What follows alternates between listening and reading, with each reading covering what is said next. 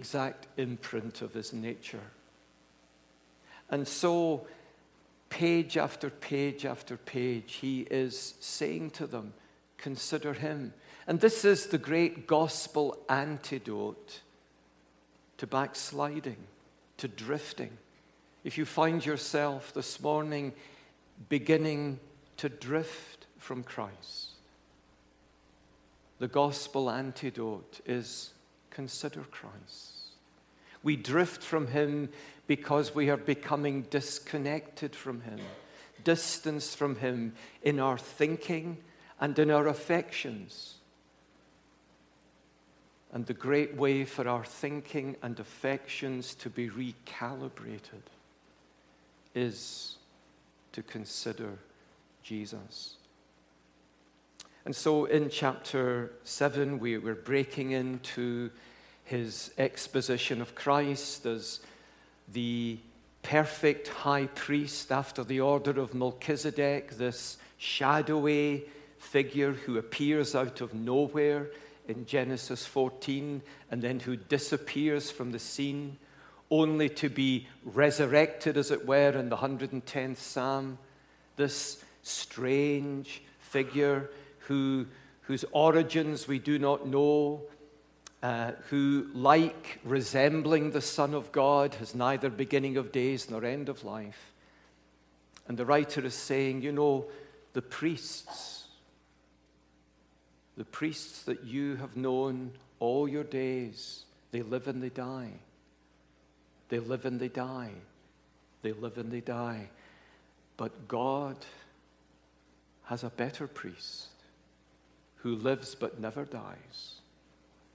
And this is Jesus Christ, who by the power of an indestructible life, as he says, acts as the high priest of the people of God, even now in the very presence of God. Consider him.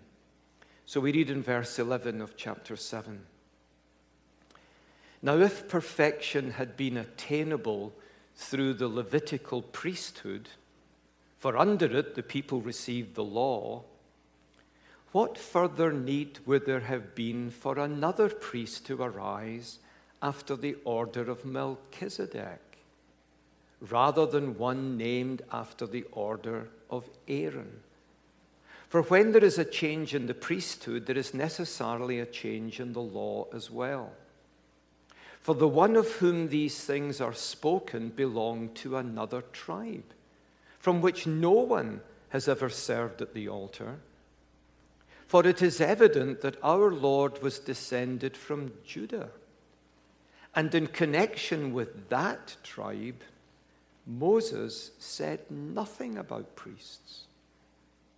This becomes even more evident when another priest arises in the likeness of Melchizedek, his name is Melchizedek, king of righteousness, who has become a priest not on the basis of a legal requirement concerning bodily descent, but by the power of an indestructible life. For it is witnessed of him, you are a priest forever after the order of Melchizedek. For on the one hand, a former commandment is set aside because of its weakness and uselessness, for the law made nothing perfect.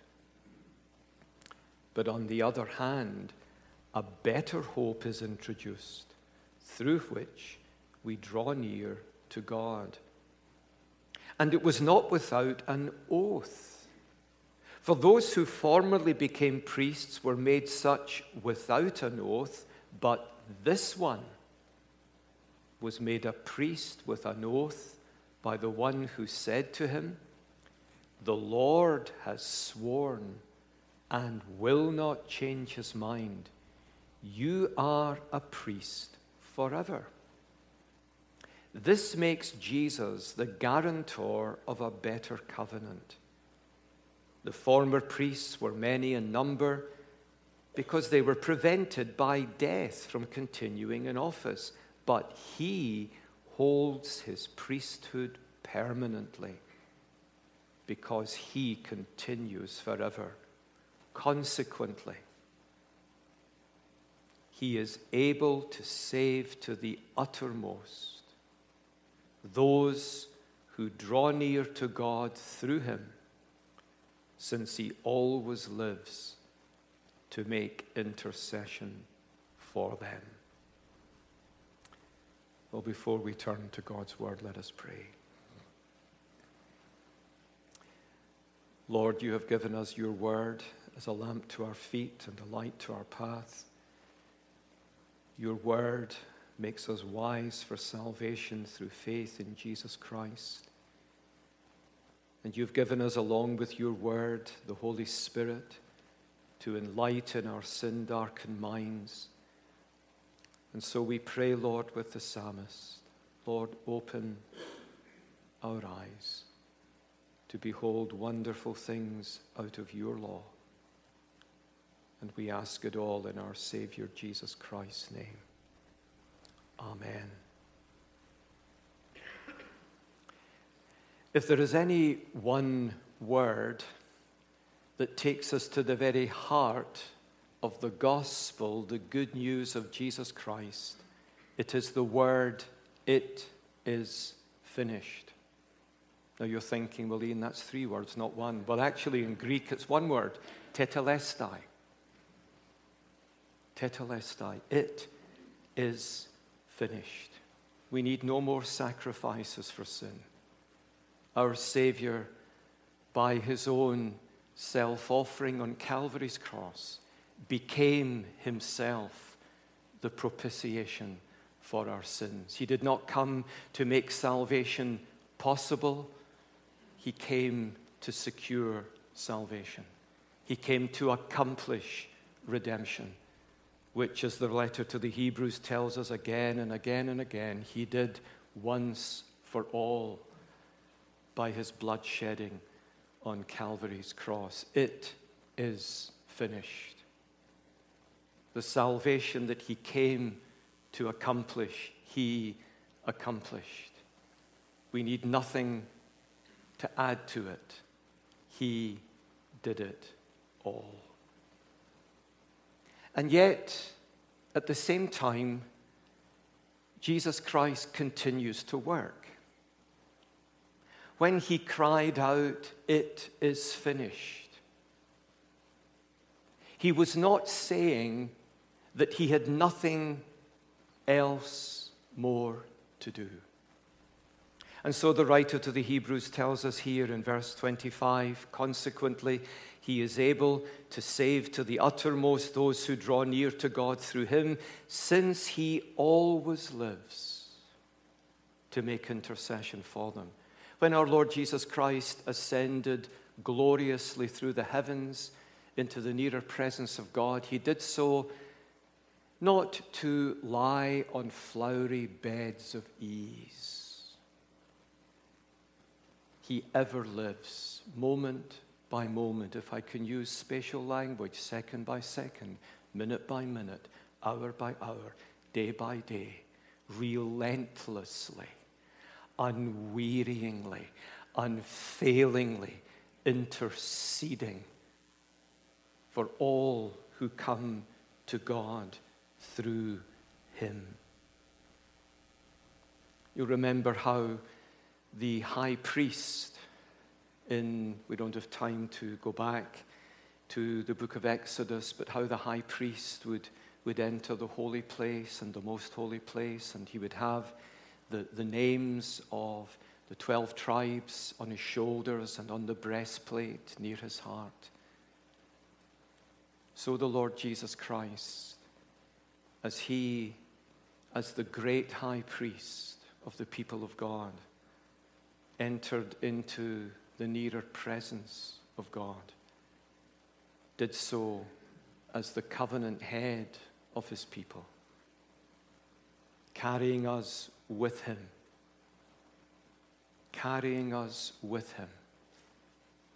before the very throne of God. I want really very simply to ask 4 questions of this text this morning. I want first of all to ask the question, what is the nature of this intercession of our heavenly great high priest? What is the nature of this intercession? We are told that he always lives to make intercession for them.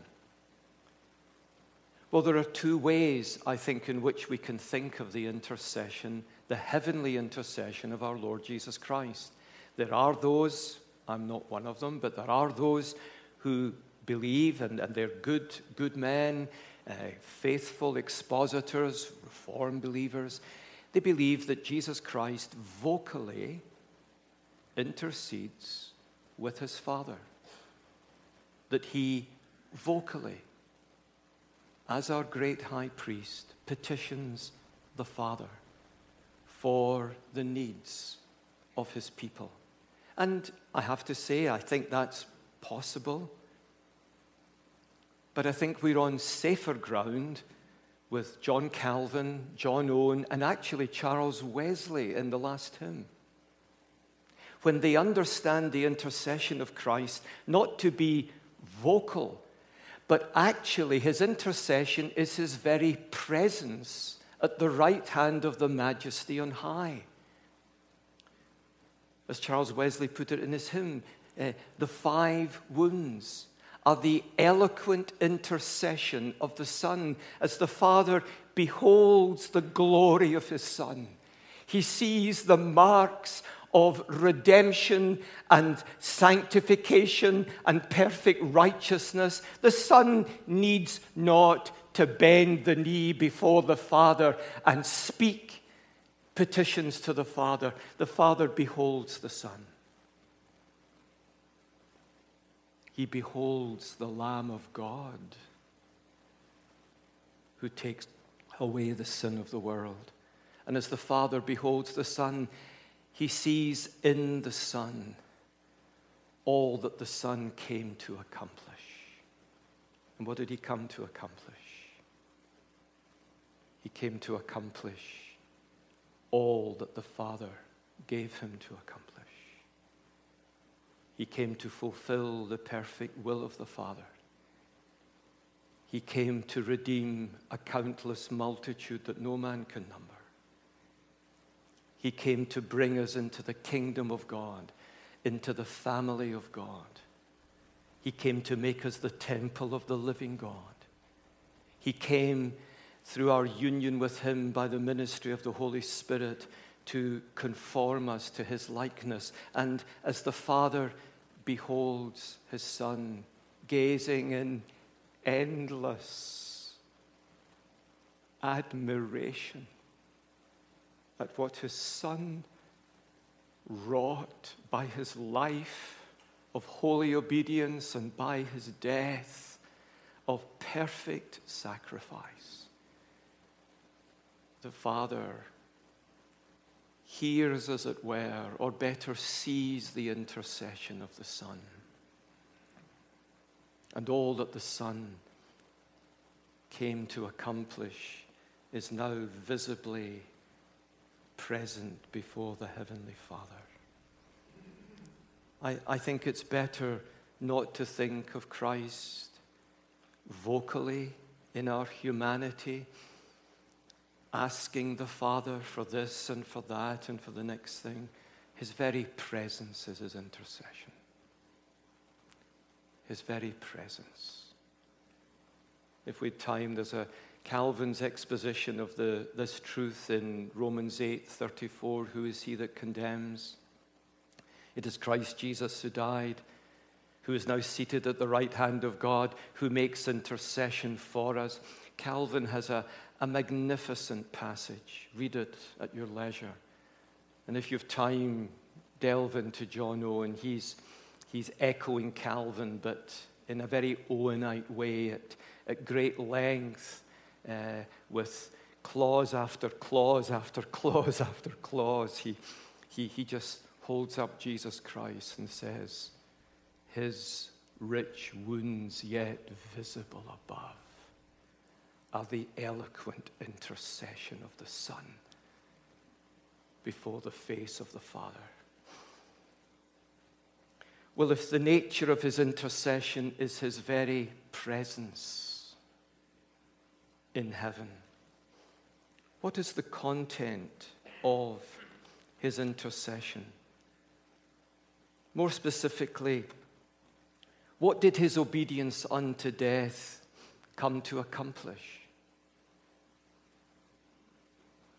Well, perhaps the best window we have into that is in the Lord's high priestly prayer, as we call it in John 17. If you turn to John 17 for a few moments, you'll find it helpful, I think, to do so. It's a remarkable prayer.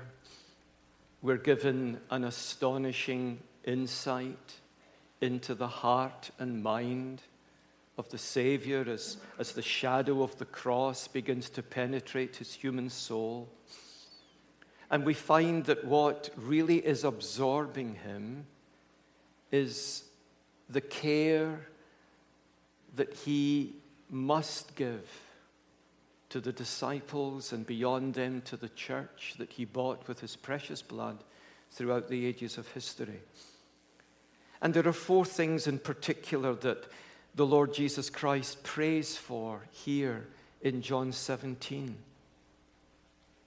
He prays, first of all, do you notice in verse 6, Holy Father, keep them in your name which you have given me. Keep them in your name. Father, they are yours. You gave them to me. I give them back to you. Lord, they are vulnerable. We'll look at this a little later. They are fragile. They are temptable. Keep them. Preserve them that not one may be lost. And the Father always hears the Son. Always hears the Son. Keep them in your name. But then he goes on, later on down in verse 13, he prays, keep them from the evil one. Now he's speaking here in verses 6 through 19 specifically of the disciples. But not exclusively of them. If you look down to verse 20, I do not ask for these only, but also for those who will believe in me through their word, through the proclamation of the apostolic gospel. So we can legitimately say, yes, there is a principial movement in the prayer for the disciples that they might become his infallible penmen, that they might be preserved as they seek to make known the grace of God in Jesus Christ and become the authentic penmen of God, inscripturating the revelation of God concerning his Son. And so he secondly prays then that they will be kept from the evil one, because the life of faith is an embattled life. And the devil is as a roaring lion looking for someone to devour. Remember how even Peter, as he listened to Jesus, he could say, Lord, don't talk about dying. The cross, Lord, be that far from you. And Jesus says, get behind me, Satan. Now, it could have been worse. He could have said, get behind me, Peter.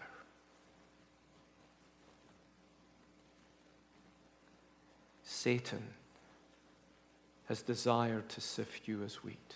We'll come to that. There is an enemy. He is a roaring lion. He is a prowling lion. You hear the roar of the lion, 1 Peter 5, isn't it, 6 through 8? You hear the roar of the lion just as it's about to pounce. It's been waiting stealthily, plotting, planning. If you're a Christian believer here this morning, Satan is plotting every moment of every day your fall from grace. He is doing his hellish worst to trip you up, to turn you aside. He does it methodically. That's the word Paul uses in Ephesians 6, the methods, the methodeia of Satan. He has methods particularly suited to your temperament, your personality, your background, your history, your strengths, your weaknesses. And it's your strengths that are actually your weaknesses.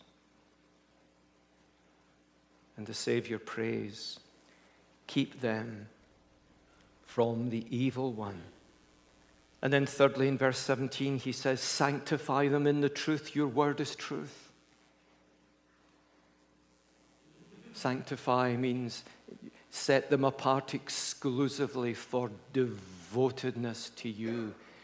The word holy, holiness, sanctified, the whole cognate nature, both in Hebrew and Greek, is not simply the idea of being set apart. That's fundamental. But it's set apart for devotedness. How do we become devoted believers? How do we become set apart unto the Lord through the Word of God? There are no shortcuts.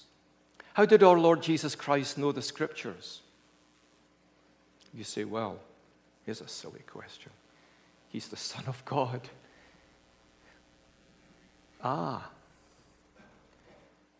What does the third servant song in Isaiah tell us? You need to know the book of Isaiah.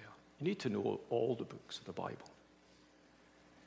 Morning by morning, he wakens my ear to hear as one who is taught. There were no shortcuts for the Lord Jesus Christ. He wasn't excused the maturative, educative processes of learning. He grew in wisdom and in favor with God and with man. He had to learn the Scriptures. As Sabbath day by Sabbath day, he would go to the synagogue. He would hear the Scriptures read. And it was not uncommon for rabbis to have memorized what we call infelicitously the Old Testament. And it may be our Lord Jesus Christ knew off by heart the whole of the Old Testament. Remember when he was being tempted in the wilderness, Satan comes with his plausible temptations. 3 times the Lord plunders the book of Deuteronomy. Once in chapter 8, twice in chapter 6. He doesn't have a Torah in his back pocket. There isn't a smartphone. He thinks, right, what's the next thing I can say back to Satan here? He knows the Scriptures. He's not excused. He was sanctified, not from sin to sinlessness. He was always sinless. But he became as sanctified at the age of 1 as a 1-year-old could be. At the age of 5 as a 5-year-old could be. At the age of 10 as a 10-year-old could be. At the age of 20 as a 20-year-old could be, and so on. There's a great passage in Irenaeus, the 3rd century Greek-Latin father. He was really a Latin, but he did Greek. Great passage in Irenaeus. Where in Irenaeus? Now, there's a thought. If I stood long enough, I could possibly tell you. Probably in the Against Heresies, Adversus Hieresis, where he speaks of the growth in sanctification of the Son of God from one degree of glory to another. But he wasn't excused the maturative processes. And as our great high priest, he's praying, Father, sanctify them through the truth. Your word is truth. We need to be men and women, boys and girls who are bibline, like we heard earlier. Charles Spurgeon, who said, I think, of Bunyan, if you pricked him, his blood would be bibline. We need to know the Bible. We don't know the Bible as well as we need to.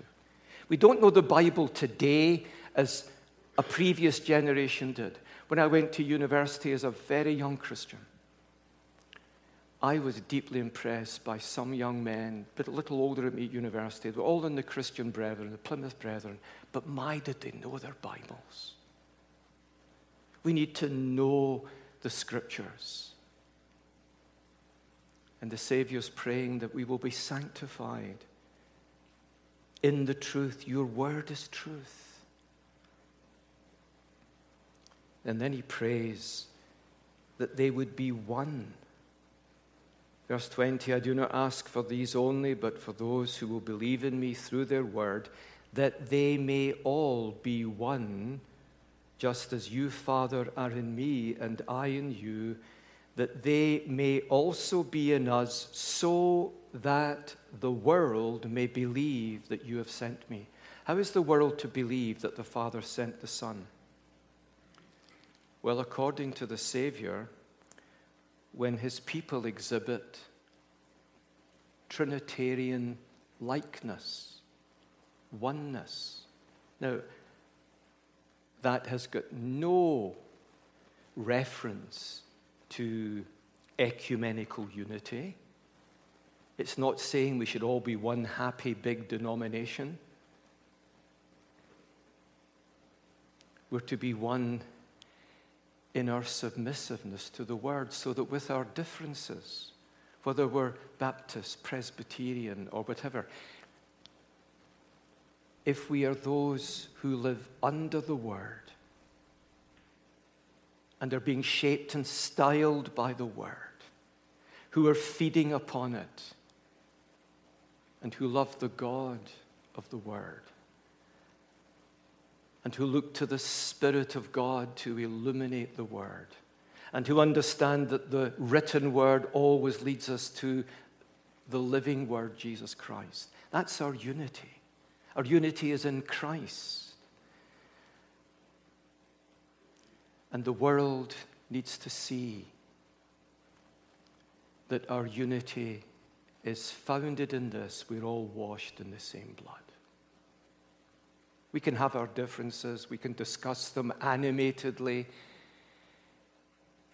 but we do so as family. And the Lord Jesus is praying that his disciples and his believing people throughout the ages will be one, just as he and the Father are one. They're distinct. The Father is not the Son is not the Father, the Spirit is not the Father, so on. But there is a oneness in the distinctness. So the nature of his intercession is that he is there at the right hand of the Father, having accomplished all that the Father has given him to do. The content of his intercession is as we have seen. But then thirdly, why is he making intercession on our behalf? Why does he ever live? Why does he unceasingly, relentlessly, without, as it were, almost taking breath, why is he ever living to make intercession for us? Because he is a sympathetic and faithful high priest. He knows our frame. He remembers that we are dust because he is dust. He loves us. And as a great high priest, he commits himself to caring for, watching over his blood-bought people. The Christian life is an unrelenting battle. I wonder if we sufficiently help young people understand that. Jesus was always saying to people, if you want to come after me, I need to tell you this. You need to be ready to die. You know, we say, when Jesus says, take up your cross and follow me, I think many of us have in our minds the idea, well, you know, life is full of crosses. He's got a nagging wife. She's got a lazy husband. They've got disobedient children. All of that. That's got nothing to do with what Jesus is saying. Absolutely nothing. The crowds listened to Jesus, knew what he was saying. You're going to follow me, you need to be ready to die. How to win friends and influence people. Someone comes to your door tonight and says, I know you're a Christian. I think I want to be a Christian. Is there anything I really need to know? You need to know this, quoting Jesus, unless you renounce everything you have, unless you hate in comparison to your love to me, husband, wife, children, friends, you cannot be my disciple. The Christian life is an unrelenting battle, and we need one who will plead our cause. One of the great pericopes, one of the great brief passages in the Gospels is when Jesus, as he faces the cross, turns and says to Peter, Satan has desired to sift you as wheat, and the you is plural. Satan has desired to sift you all, to unhinge you, dismantle you. And then he says this, but I have prayed for you, Peter, you individually. That's a great thing. The Lord doesn't pray en masse for his people. He prays for each individual.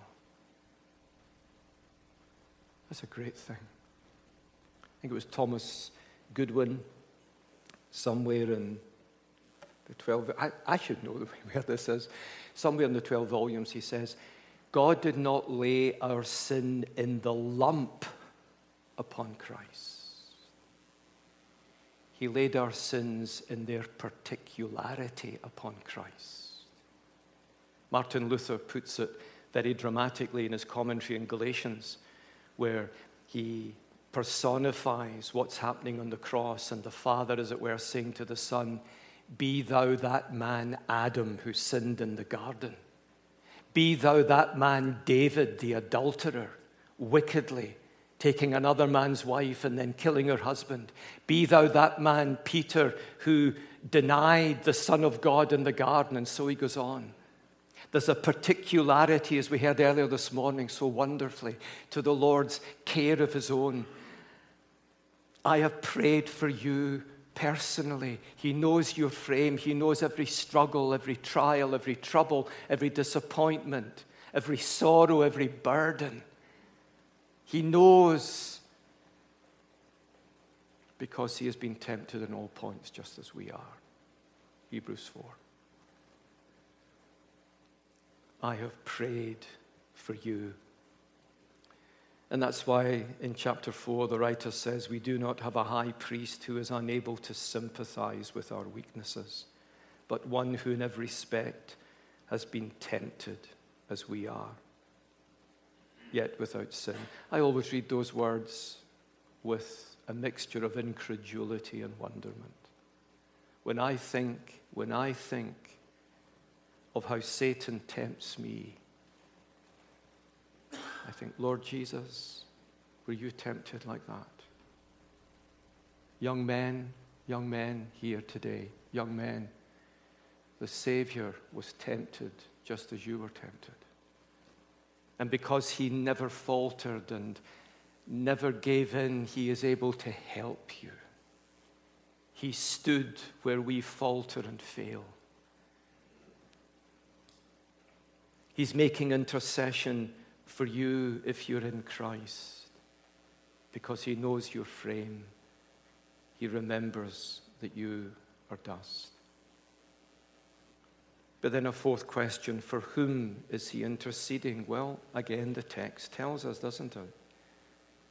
Consequently, because he has a priesthood that continues forever, he is able to save to the uttermost, or completely, or at all times, literally, those who draw near to God through him. He's not interceding for everyone. He's interceding for those who draw near to God through him.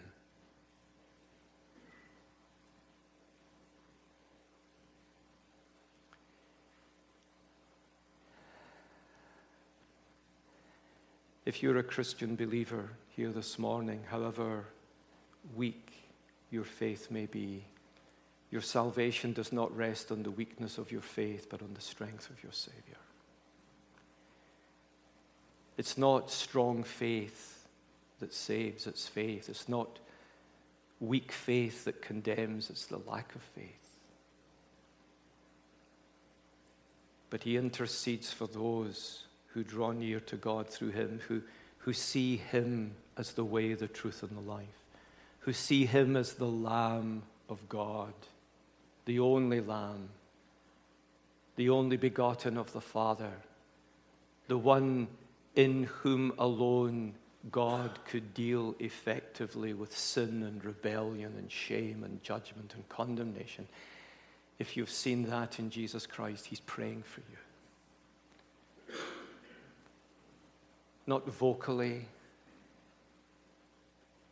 but his very presence before the Father is his intercession, because his glorified body says, Father, I paid in full the price to ransom them, redeem them, sanctify them, and glorify them. Let me close by just making two brief applications. Number one, this is a wonderful comfort for Christians. If you're a Christian here this morning, if you have come to entrust your whole life, resting the weight of all that you are on the grace and love and sufficiency of Jesus Christ, then this is a comfortable truth for you to consider. You're so precious to the Son of God, so precious that he ever lives. Every waking moment, every sleeping moment in your life, he's ever living, pleading your cause by the glorified body that's at the right hand of the Father. But if it's a wonderful comfort for Christians, it should make unbelievers tremble. You have no heavenly intercessor pleading your cause. You're a prey to the world, the flesh, and the devil.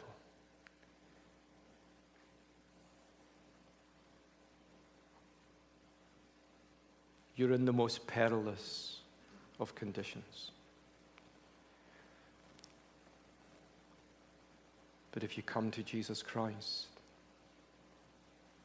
maybe you're thinking, well, Ian, how do I come to Jesus Christ? Remember how Charles Spurgeon was converted? He found himself one snowy, dark winter's evening in a church in London. He was the only person there. The preacher never turned up. The congregation never turned up. And the church officer came in, opened the Bible, looked around, and he sees Spurgeon. And he says, young man, you look miserable. God says, look to me, all the ends of the earth, and be saved. A look will do it. A look will do it. You don't need to be schooled in the profundities of Christian doctrine. Hopefully, please God, you'll go on to that. It's not profundity that saves you, it's a look. One look that says, have mercy on me.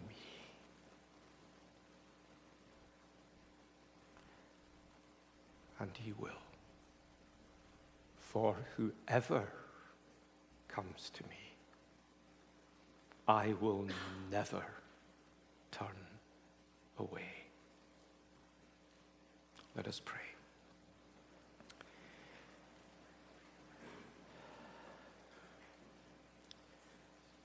Lord Jesus Christ, we thank you that you ever live to make intercession for all your people, the youngest, the oldest, the strongest, the weakest. You ever live to plead our cause, that we might be kept from the evil one, sanctified by your truth, and become one in our gospel faithfulness to you and to one another. Lord Jesus, look upon us. Remember us for good. At our best, Lord, we are poor and needy. But you are our great high priest. You carry us upon your heart. You rejoice over us with loud singing. Look upon us, we pray, gracious God. We ask it all in our Savior's name. Amen.